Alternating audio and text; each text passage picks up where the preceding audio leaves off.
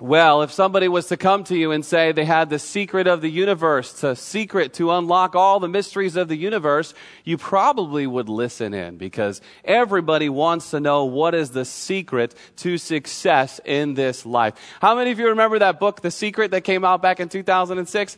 People flocked to the bookstores to buy this book to find out what people had discovered about the secret. And most of the people have one of these sitting, on a bookshelf somewhere. I don't need the book, The Secret, because the secret is here.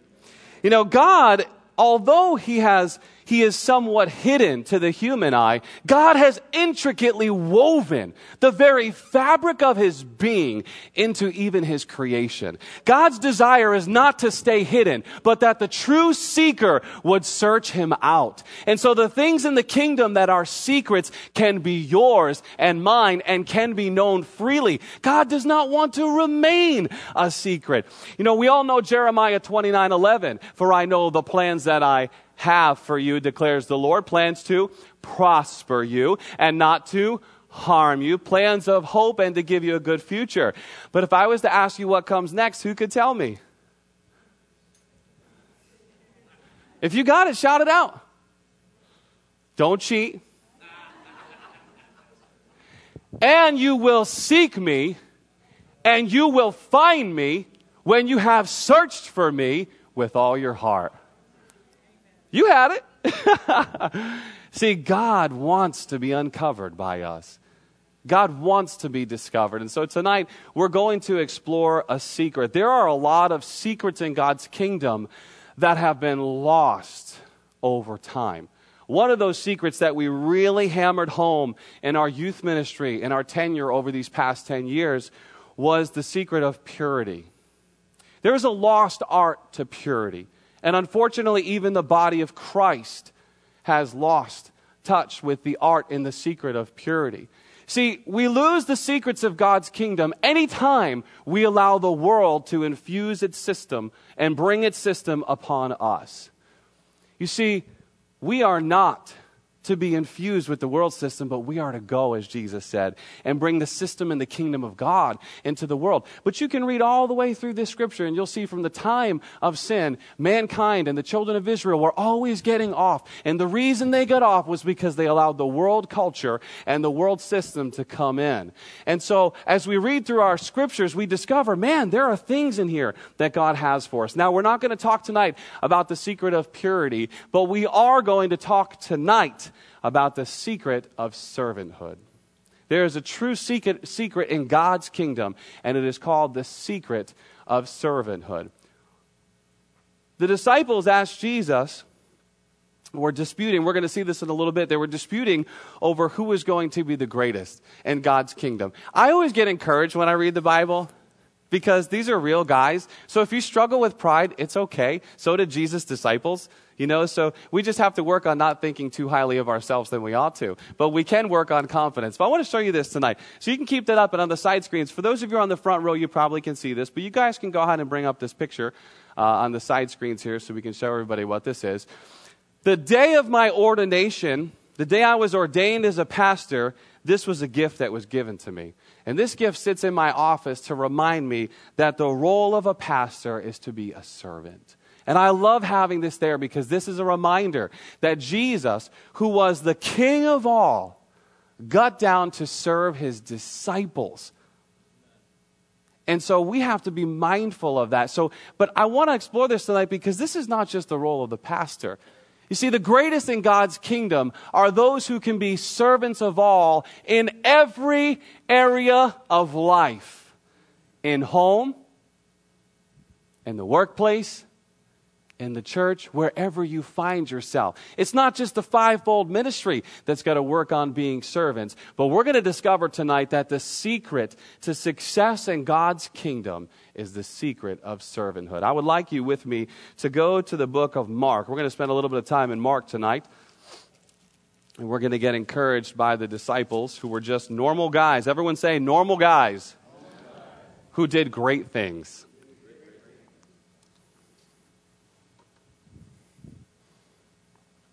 Let's see which one we want to tackle here first. I want you to go to Mark Mark is in the New Testament. It's the second gospel recorded in the New Testament. I love the book of Mark. It's 16 chapters. It's a quick read, and it gives you a quick synopsis of Jesus' life and all that he did in his time while he was here. I want you to go to 9:33. Mark chapter 9, verse 33. When you get there, just shout at me and say, I got it. Everyone say, the greatest in God's kingdom is the servant of all. So, Mark chapter 9, verse 33, then he, who is Jesus, came to Capernaum, and when he was in the house, he asked them, what was it you disputed among yourselves on the road? I love the way Jesus sets things up, man. He just knows that they're having a discussion on the road. Verse 34, but they kept silent, for on the road they had disputed among themselves who would be the greatest. Man, if you can't get encouraged reading the Bible, these were normal guys. Listen, all of us have ambition. All of us have some pride that's being graded off of us. But if we're submissive to God, he's going to do the work. And we're going to see tonight how God responds to these disciples in such a loving way that he's able to produce what he wants. And that's what God does with us and our relationship with him. See, the disciples were confused. We just need to give a little context here. And Pastor John has done a wonderful job of that. But the disciples were confused because they understood as they read through the prophets in the Old Testament, the prophets and the Pentateuch, that the Messiah, when he would come, would set up his kingdom on the earth. But they misunderstood that Christ's first coming wasn't actually for that purpose, not the kingdom, that Jesus talks about where he's going to take over the world, but the kingdom of God is what he brought to us, the kingdom of God within. But when Jesus comes, if you read the book of Revelation, when he comes again, he's going to reign for that millennial year, and then his kingdom will be here on the earth. So they were looking for what's going to happen later on. And so they were thinking, oh man, when we get there, who's going to be the greatest in God's kingdom? This is literally what they're arguing. I'm going to be the duke. You're going to be the Sir Duke. I'm going to be the bishop. You're going to be the archbishop. And they're having this discussion. These are the guys that went out and took the gospel and changed the world. 12 men who changed the world, and they're discussing who is going to be the greatest. Be encouraged tonight, okay? Because we get caught up in the simple things of life. But see, this is part of the problem. We're going to keep reading here in verse 35. And he sat down and he called the 12. Man, Jesus is just like a father. Come over here, boys. And he said to them, if anyone desires to be first, he shall be last of all and servant of all. Then he took a little child, set him in the midst of them. And when he had taken him in his arms, he said to them, whoever receives one of these little children in my name receives me, and whoever receives me receives not me, but the one who sent me. See, the human mind and the human heart has a hard time with this concept. The difference between God's kingdom and God's system and the world system is that God does not operate on the world standards. And so these guys are now thinking, okay, when Jesus is the Messiah, we've seen all these miracles, we've seen all these great things happen. Now when he sets up his kingdom, we're going to be right there with him. But God's plan was different. And the human heart and the human mind, we all in this room wrestle with ambition. We're born in this world, and for those of us who were born in the United States, we have this American dream looming over our head. That is why we're here. And so we grow up in this country. And there's nothing wrong with having the American dream, as our pastor would say, as long as it doesn't have you. And so here's the deal. We've got this looming over our head. And God says, whoever desires to be the greatest shall be servant of all. And we're going to talk tonight, well, how can you be a servant and in your workplace? We're going to talk about that tonight. But what I want to do is keep moving here. I want you to look at Luke chapter 9, verse 46, just to give a little more context to the story that we just read. Luke chapter 9, verse 46, the human heart struggles because it's self-centered and ambitious. But the more that we submit ourselves to the Lord, the more that his heart gets developed inside of us. Luke chapter 9, verse 46, to give you more context here. Then a dispute arose among them as to which one would be the greatest. And Jesus, perceiving the thoughts of their heart, took a little child and set him by him and called them and said, whoever receives a little child in my name receives me, whoever receives me, receives him who sent me. For he who is least among you all will be great. See, we fall into this trap as Christians, even in the 21st century. We say, oh, but we're just human. We're just human. But there's something that took place when we got born again. For those of you in this room who are born again, is you are no longer just human. The Spirit of God was deposited in your heart the moment that you were born again. In fact, to be born again literally translates to be born from above. And so God took His Spirit and deposited it inside of you the moment that you were born again. See, religion is off because religion always works from the outside in to make you a better person. But God said religion will never make it, so I will do what is impossible with man, and I will deposit my nature, I will deposit my character, and I will deposit my Spirit in the very core of you so that just like a seed in the ground, it'll work from the inside out. And God, who is the greatest of all, is actually the servant of all. Go back to our picture there. Go back to our sculpture. Jesus, the Son of God, the one who was there at the dawn of the universe, the greatest of all, became the servant of all. And so you and I as Christians, if it was good enough for Jesus, it's good enough for me.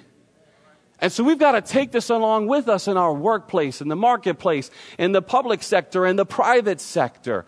We'll talk more about this in just a minute. I want you to check this out. Take a good look at what happens here, because Paul begins to continue this idea in the book of Philippians chapter 2. Turn with me to the book of Philippians,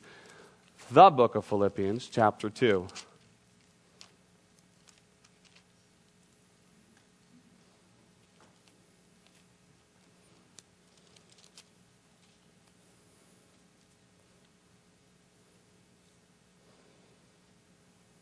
Does anyone have a pen I could borrow? Do you have a pen, Denny? Philippians chapter 2, you can go to verse 3 and just shout at me when you get there. Thank you, sir. Just write this down here.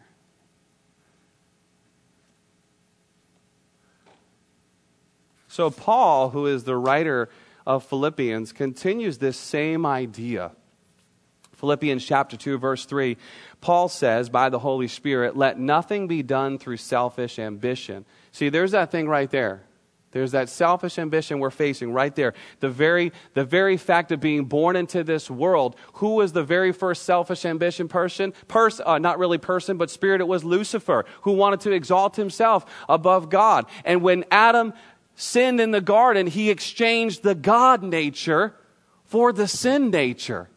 And so we're constantly, before we're born again, at war with this sin nature. But when we submit to God, let nothing be done, verse 3, through selfish ambition or conceit, but in lowliness of mind. This is what we're about to read is one of the most powerful passages in the Scripture, and most Christians are missing it. Verse 3, the end of verse 3. But in lowliness of mind, let each esteem others better than himself. So if you do a little research, you can go to the Greek and find out that what it actually means. Because see, if you're like me, you mean, oh, well, that doesn't actually mean. What about the real, foolish people? I mean, there's some good eggs and there's some, not some good eggs. I mean, so how do we deal with these people who are, God, what do you say? And when you look this up in the Greek, let each esteem others better than themselves. Guess what it means? Let each esteem others better than himself. And yet, if we're really honest, if we take a heart look tonight at the people that we have contact with all the time, think about that most annoying person in the workplace. Are you esteeming them as better than you? Because, see, Christ's heart was to esteem us as greater than himself. Otherwise, he wouldn't have went to the cross. God's heart was to esteem us as lost, as ugly, as broke, busted, and disgusted as we were, as greater than himself. Otherwise, he wouldn't have sent Jesus to the cross. So let each esteem others better than himself. To have that lowliness of mind literally translates as a deep sense of one's moral littleness. A deep sense, to have a deep understanding of how really small I am in the grand scheme of God's whole plan. You see, this is not self-abuse. But the problem is too much of our lives, even as the body of Christ, can be puffed up. No? It can be puffed up. We can build ourselves up so much that even when we're interacting with each other, we're not being real. We're not looking at each other. We're not looking over each other's faults. We're thinking about our own thing instead. We're thinking about our own selfish ambition, what we've got going on. We're more concerned about what's going on in our own lives. And the proof is when we come here each and every week, shake hands, hey, how you doing? I'm blessed, you're blessed, everyone's blessed. That's great. But are we really taking time to get to the core of where people are? Or are we so focused on everything that's going on in our own lives? It's just a little heart check. Verse 4. Let each of you look out not only for his own interest, but also for the interest of others. And there it is right there. See, some of this can be a hard pill to swallow, a hard word to look at. But if we discover the secret, if we're in the desire tonight to discover the secret of servanthood, we'll see, as Jesus said a moment ago, that if we're willing to take that low place, God will take every low thing. God will take everyone who has put himself under, and God himself will exalt him or her. That's the promise of 1 Peter 5:5-6. To submit yourself, and God will exalt you, but he will resist the proud. So let's keep going tonight. Let's keep studying this out. I want you to take a look at some other scriptures with me. Mark chapter 10. We're going to go back to Mark.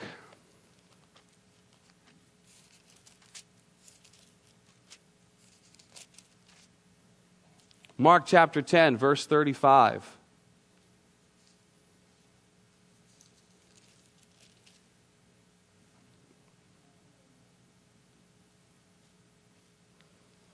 This is where Jesus teaches us that the kingdom of God is totally different than the kingdom of this world. And part of our struggle, if we have a struggle as Christians, part of our struggle is to fight off the pressure of the world system. Again, the world wants to be the mold impressing us, but we as Christians must be the mold impressing the world. And what we discover here is that the kingdom of God, as Pastor John taught the very first few years that he was here, the kingdom of God is like an upside down kingdom in terms of the way that the world operates. It doesn't function on the same principles. And the world will say, go after everything you can to be the most powerful person that you can. You do everything within your power to be the best you that you can. Well, listen, let's take that and let's add a little salt of Christianity to it. Let's add a little humility of pepper with Jesus and sprinkle some some of the things we really need on there, because that ambition will lead to an end. Why is it that the most successful people in our world, we hear about actors, we hear about singers ending their lives in suicide, all the money, everything you could possibly want, and yet it doesn't satisfy the very core of the human heart? Why? Why? Because greatness isn't in those things. It's not. That's the world system. But there's a secret here that we're going to discover in Mark 10:35. Then James and John, the sons of Zebedee, came to him saying, Teacher, we want you to do for us whatever we ask. Man, okay, a little bit of arrogance there, right? But watch how the master responds. Watch Jesus, man. He says, and he said to them, what do you want me to do for you? Did Jesus rebuke them? He didn't. Man, as we read through the scripture, we discover the heart of God. Here we are thinking that Jesus is going to be like, you guys need to learn a lesson. But he doesn't. He literally says, what do you want me to do for you? And they said to him, grant us that we may sit, one on your right hand and the other on your left, in your glory. Now they're really building themselves up. Apparently they didn't stick around for Philippians chapter 2, where Paul says, esteem others as better than yourself. They're like, we are it. We are the sons of thunder. We're going to go right behind Jesus. It's going to be Jesus, and then it's going to be us. And everybody in the world is going to know John and James. That's where these guys are at. That's what they're thinking. And yet Jesus doesn't come at them and rebuke them. Keep reading, verse 38. But Jesus said, you actually don't know what you're asking.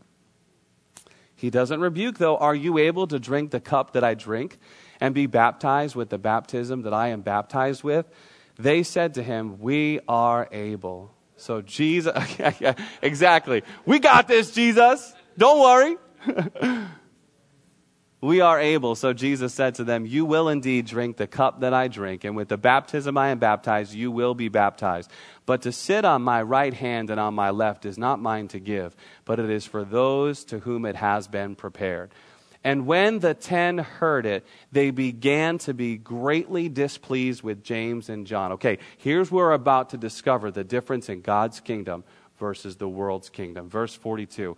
But Jesus called them to himself and said to them, you know that those who are considered rulers over the Gentiles lord it over them, and their great ones exercise authority over them. Yet it shall not be so among you. But whoever desires to become great among you shall be your servant. And whoever desires to be first shall be slave of all. Here's the reason. For even the Son of Man did not come to be served, but to serve and to give his life as a ransom for many. This is the secret of servanthood in God's kingdom.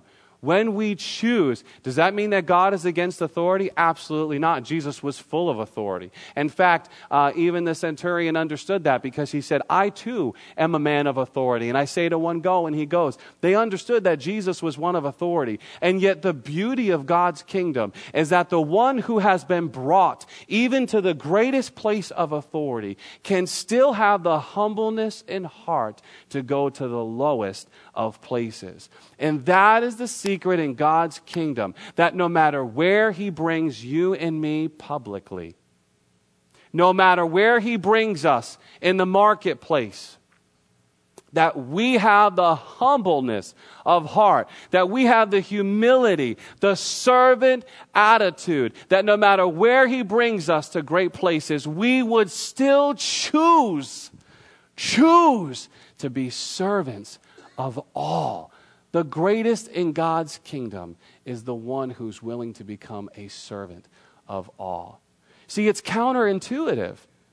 It's counter because we're functioning on the world system that says I, me, mine,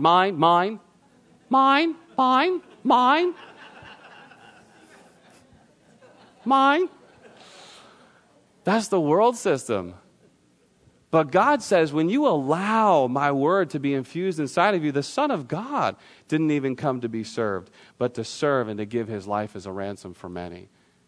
And so as we're discovering this secret tonight, we're going to take some time right now to explore how that actually works. Because there are great secrets. The secret of serving.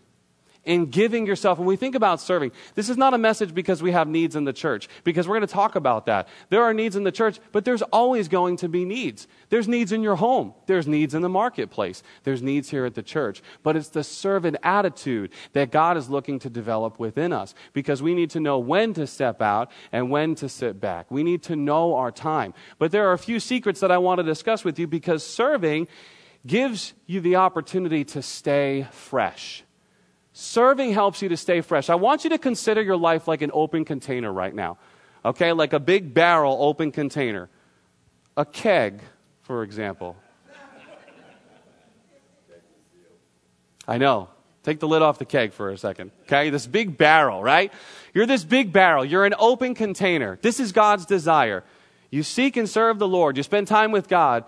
He pours out his nature, character, and spirit inside of you. Now, is that supposed to stay there?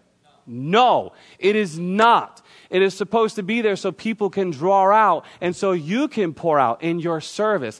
Now, the secret is you have to be able to do that. Otherwise, what you have inside of your container is not going to stay fresh.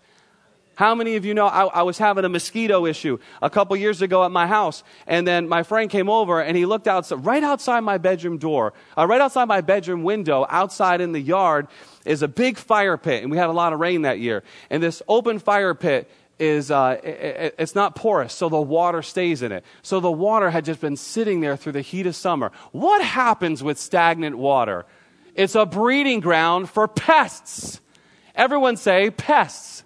Okay, now follow me where I'm going here. Because if we are open containers that God has poured out his Spirit in, and we're just sitting here being stagnant water, guess what? We're going to be the best pests in the world. We're going to be the ones that are nitpicking every little thing.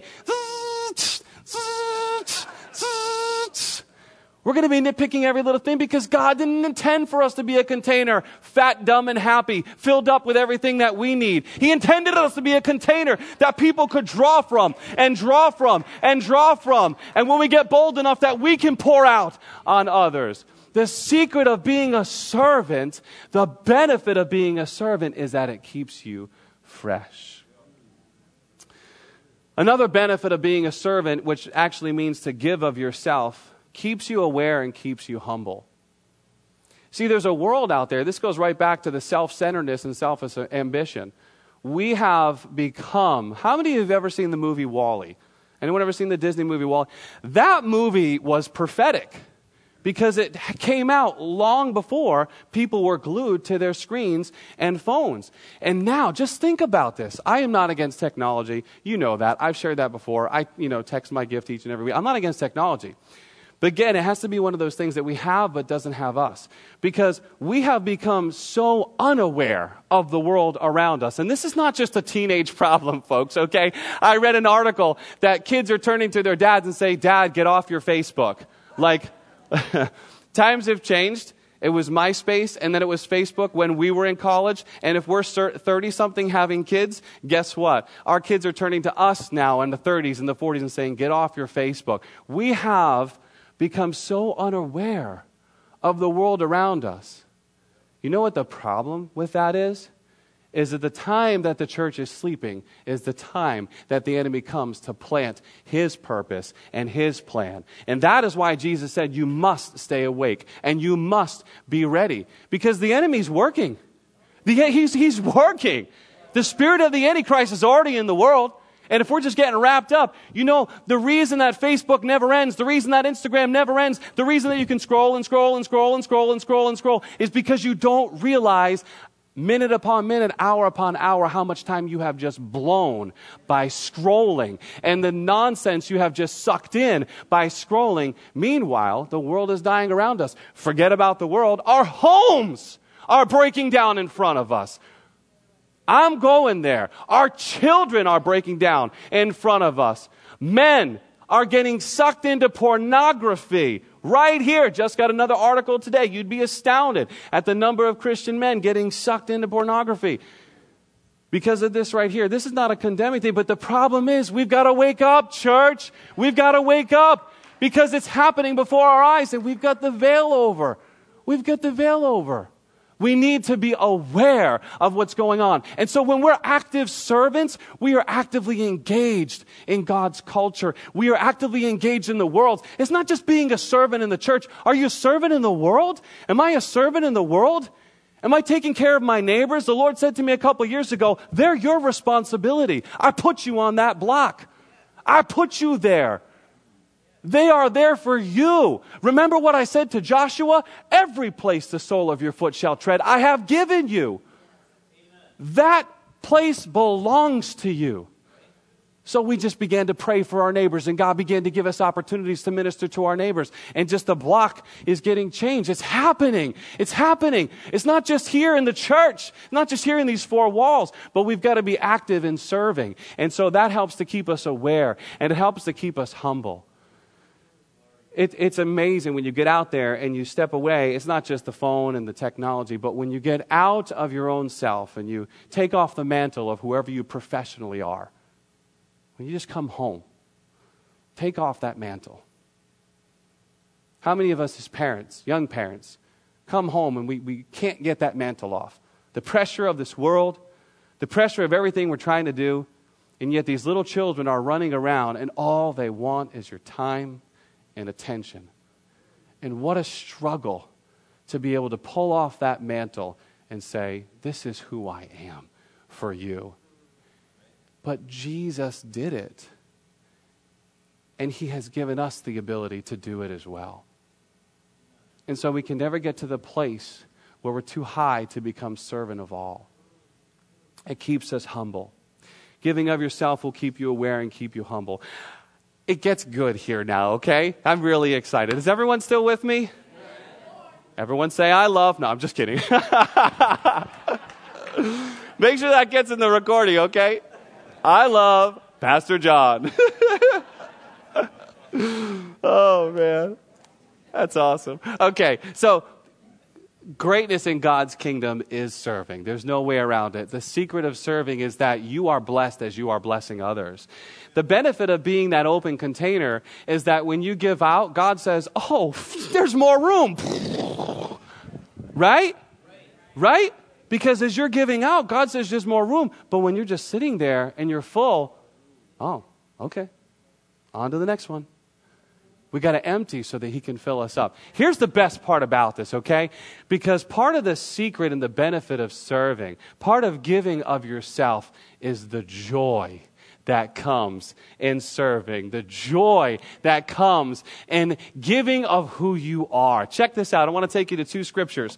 I want to take you over to John chapter 16, verse 21. This is a powerful scripture here. Jesus talks about a few different things. John 16, verse 21.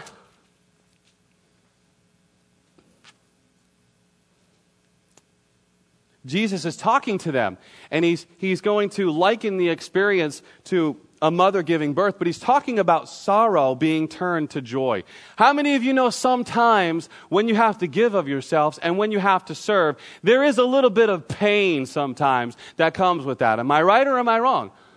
It's not easy to give of yourself when you have expended yourself all day long, okay? Right? Let's go back to the child example. Mom and dad. More moms and dads are working longer hours now than ever before. More work is coming home due to things like this. So you've expended yourself all day long.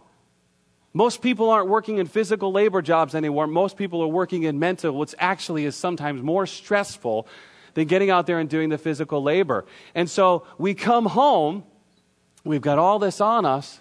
What was my point? Children, time for children? Yeah, all right, it'll come back. Let's go back to John 16.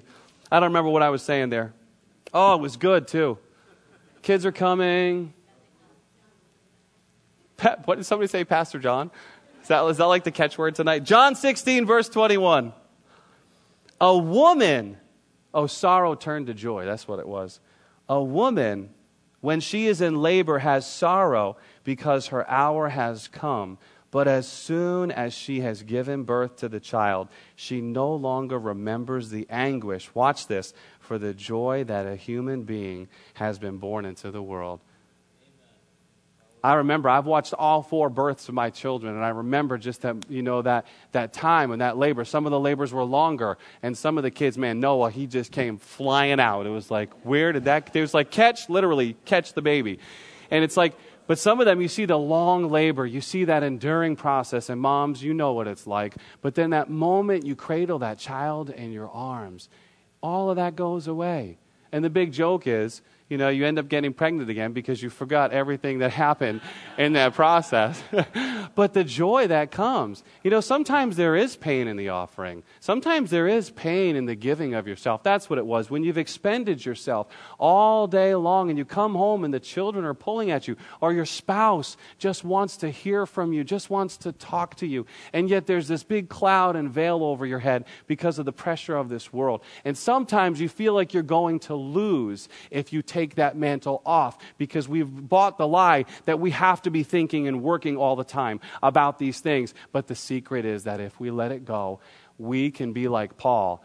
I know whom I have believed, and he is able to keep all that I have entrusted to him. And so when you let go of that and you're willing to give of yourself in your household, you'll find that that blessing is there. We also see that the joy is described in the book of Hebrews chapter 12. Turn there with me so you can see this, Hebrews 12. I don't know if I gave the media guys this passage here, but Hebrews 12, please.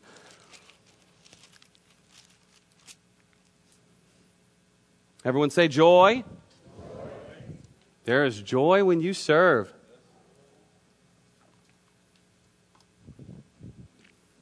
Hebrews chapter 12,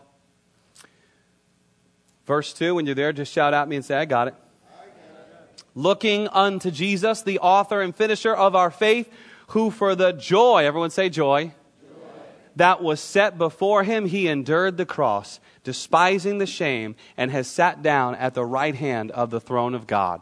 And you know, there is joy when you give of yourself and you're willing to lay down of your own ambition. You're willing to lay down your own ambition. You're willing to lay down yourself and to give freely.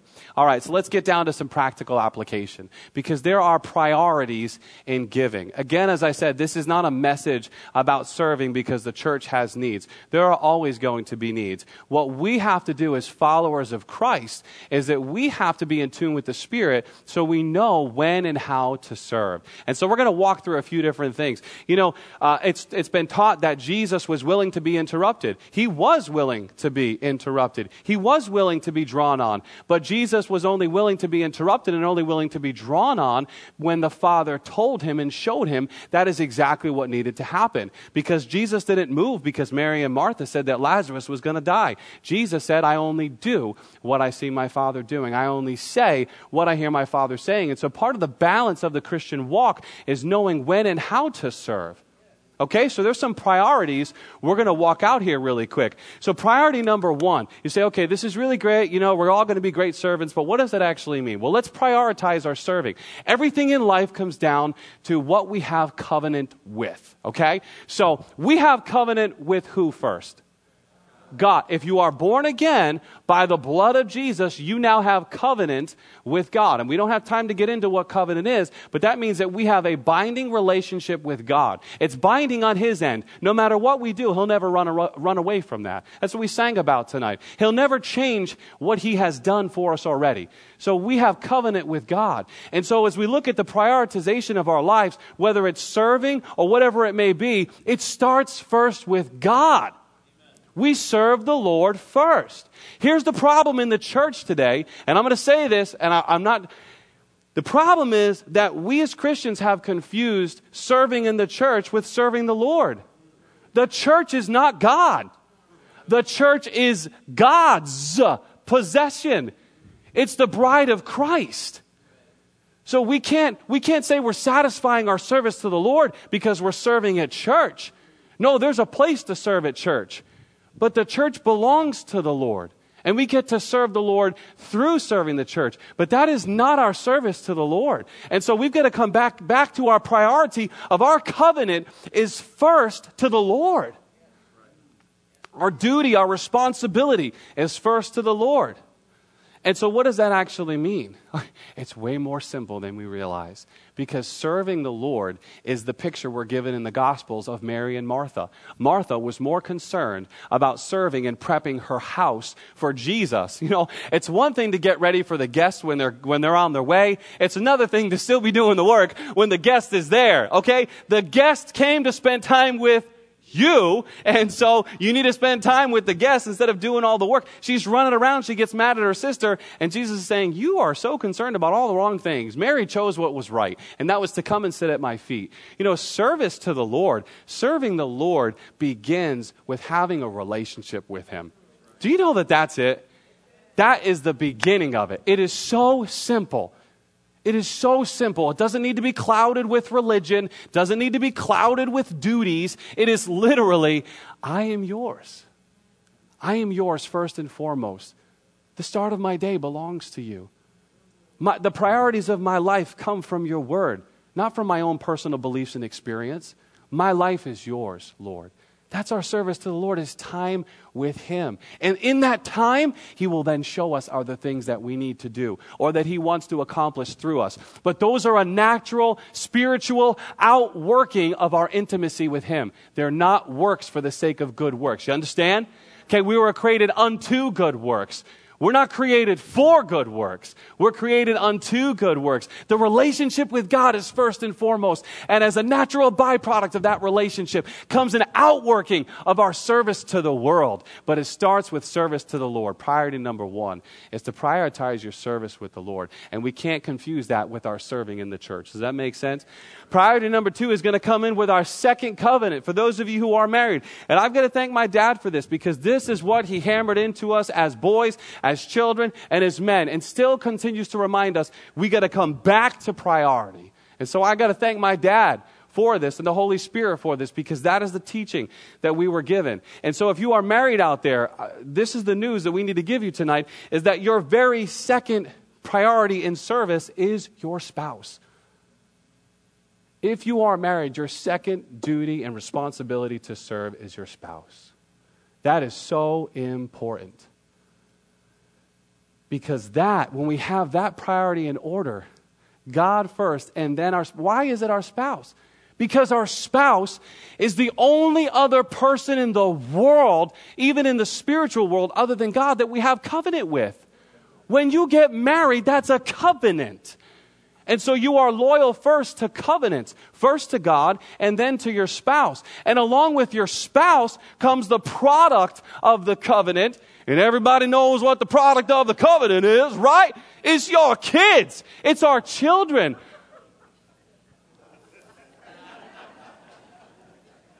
It's easy to talk about that stuff with you guys because, you got to be careful when you talk to the teenagers, But the product of our covenant with our spouse is our children. But how many of us, if we were to take inventory tonight, how many of us have those priorities right? There have been times in my life where I'm putting work above my wife. There have been times in my life where I'm elevating work above God. Okay? And it's subtle. But if we're submitted to the Holy Spirit, He's going to show us those things. And all we have to do is tweak, and amazing. A little, those of you who go to the chiropractor, you're absolutely amazed that this little adjustment made you feel so good. It's the same thing in the Spirit. A little adjustment will make you feel so good, and it'll be right. It'll be the right thing to do. So we got to walk this out. We serve the Lord first. If you're married, you serve your spouse second. And if you're not married, part of your service, the Scripture gives some evidence and some information on this, but part of your service to the Lord can and should be through the church. Paul writes, he says, I would that none of you become married. Why? Because he who is married must determine whether he is to please the Lord or please his wife. And I love reading that scripture because it reminds me that God understands that struggle sometimes when you're really trying to honor the Lord and you have another human being that you're also trying to take care of. And spouses, you know exactly what I'm talking about. And God understands that struggle and that battle. And that just comforts me so much. But those of you who aren't married, your service to the Lord continues. You don't yet have another covenant. And so your service to the Lord continues, whether that's through serving the Lord through the church or serving in some other ministry. And this is what we see, that Paul dedicated his life to serving the Lord. And that's your responsibility. If you're not married and you're not intending to get married, then you got to get before the Lord and say, Lord, what does this look like for me? And how can I be dedicated to you? And how can I be devoted to you in these areas? And part of what you have to do is we prioritize is once you have God in his right place, and then once you have your spouse in their right place, and right under your spouse, honestly, has to come your children. And would you agree with that? It's got to come your children.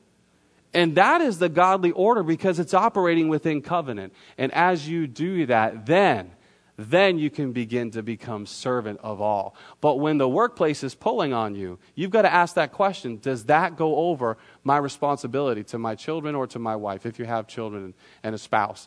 Does that come over that? When the workplace is pulling on you, or even if the church is pulling on you, these are real things we have to work out. When there's a pull from another source, you've got to ask yourself an honest question. Is it going over one of my other responsibilities? Because the secret to God's kingdom in success, the secret in the greatness in God's kingdom, really, as we discovered, is serving. But really, it's prioritized serving. It's knowing how to serve correctly in God's kingdom. And when we get those things right, God just makes it happen. Let's talk a little bit about the workplace, and then we'll bring this to a close. Many of you in this room, we have amazing people here in this church. Many of you in this room have prominent roles in the marketplace. You have prominent roles in business and the medical field and in politics. And we have a whole different spectrum here. And what God's desire is that no matter what type of prominence you have in the public place or what type of menial role you may think you have, the heart of servanthood can actually be the same across the board. Whether you're the janitor scrubbing toilets, our janitor here says, I'm going to make these toilets look so good that Jesus, when he comes back, is going to sit on that throne. That's his motto. That's his motto. I don't know if Jesus will need to use our restrooms, but he is working, right? Colossians 3, do everything as heartily as unto the Lord and not unto man, because it's the Lord that gives the just reward. That's a little plug for you, okay, man?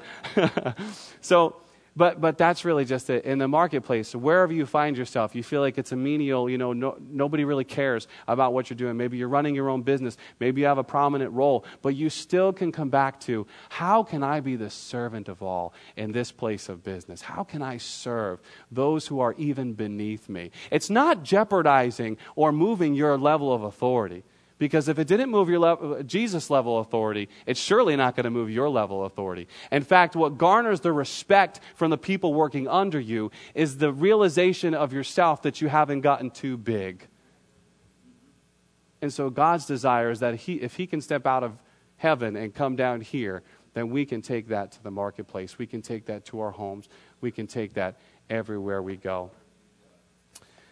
Can I share one more thing with you? Are you ready for me to go? 5 more things. Usually what happens to me is when I'm done hearing from myself, then I just cut off. When I'm tired of me, then I'm done. But I think I've got one more thing I want to share with you. Okay, so here's the thing. I want you to check this out in Luke chapter 17, because this is where it really gets good. Luke chapter 17. This can be a little bit of a difficult scripture to process, but I'm going to help us understand in a minute. Well, the Holy Spirit's going to help us. I'm just going to lead us. Okay. Luke chapter 17, and when you get there, I want you to go to verse 5. Now, those of you that have subject headings in your Bible, what is the subject heading for Luke chapter 17, verse 5? What does it say? Faith and duty. Most of them are going to say faith and duty. When you're there, Luke 17, verse 5, shout at me, say, I got it. And the apostle said to the Lord, increase our faith.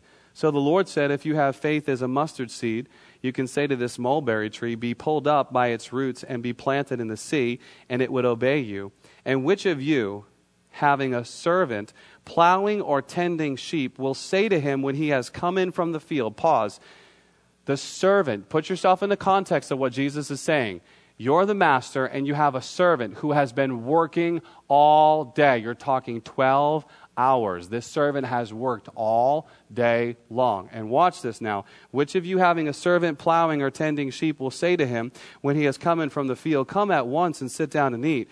No, but you will rather say to him, prepare something for me, for my supper, and gird yourself and serve me until I have eaten and drunk, and afterward you will eat and drink. Okay, this can be a hard scripture to swallow, but let's follow through what Jesus is talking about. But will he not, okay, we read that, verse 9. Does he thank the servant because he did the things that were commanded him? I think not. So likewise you, when you have done all those things which you were commanded, say, we are unprofitable servants. We have done what is our duty to do. Now, this can totally be blown out of proportion and taken out of context. Jesus is not communicating, something that is like, you just do what you're told to do. That's not the heart of Jesus. You got to put this into the whole picture. Jesus came and brought God to us as Father. And so when you come back to the heart of God is Father. But what Jesus is trying to communicate is the importance of understanding our role as followers of Jesus. To be glad enough just to serve in the kingdom of God. You know what I'm saying? Like that son, that prodigal son who came home and was glad just to be a servant, didn't even want to be considered a son. He was glad just to be a servant. And Jesus was glad just to come and serve his Father by paying the ransom price for us. Now, here's the deal. If we willingly, God doesn't want you to, abrade yourself and to put yourself down and think of yourself not good enough. No. That's not what Jesus is communicating here. But what he desires is that our heart be like his. And no matter where we are, that we have that servant heart. Now I'm going to wrap this whole thing up right here. Proverbs chapter 17, verse 2. Here is the deal. Proverbs 17:2. Because if we're willing to be faithful servants, here's what Proverbs reveals to us. Proverbs 17:2. Oh, man, you put it up before I got there. It's cheating. Proverbs chapter 17, verse 2. A wise servant will rule over a son who causes shame and will share an inheritance among the brothers. When we are glad enough just to be servants in God's kingdom, He willingly looks at us as sons. You know, it's interesting that the scripture doesn't say sons and daughters, and we are sons and daughters, but sons are the ones who have the inheritance passed down to. And so, ladies, you are grafted in that as followers of Jesus. But what we have to understand is that just like that prodigal son, the son was willing to come as a servant, and the father kept him as a son. And so when we come and we're willing and glad just to serve the Lord, He already looks at us as sons and as daughters. And that's a beautiful thing. So I just want you to be encouraged by that tonight because, again, no matter where we find ourselves, let's go through the priority list. Let's remember that the greatest in God's kingdom is the servant of all. Let me pray for you and let me bless you. Father, I thank you for these faithful men and women. I thank you for just all that you're doing in their life and their desire to know you more. I just bless them right now in the name of the Lord Jesus. Lord, you have such an awesome plan for each and every one of them, and I thank you for it now. Lord, I thank you for those who in this place right now have been struggling, and tonight they're evaluating, taking stock and inventory on their own life and just determining where they are in their priorities. And Father, I thank you for making adjustments tonight by your Holy Spirit as we're submitted to you, making adjustments in our own life tonight that we could prioritize, put you first, and put everything else as follows. We thank you for that in Jesus' name.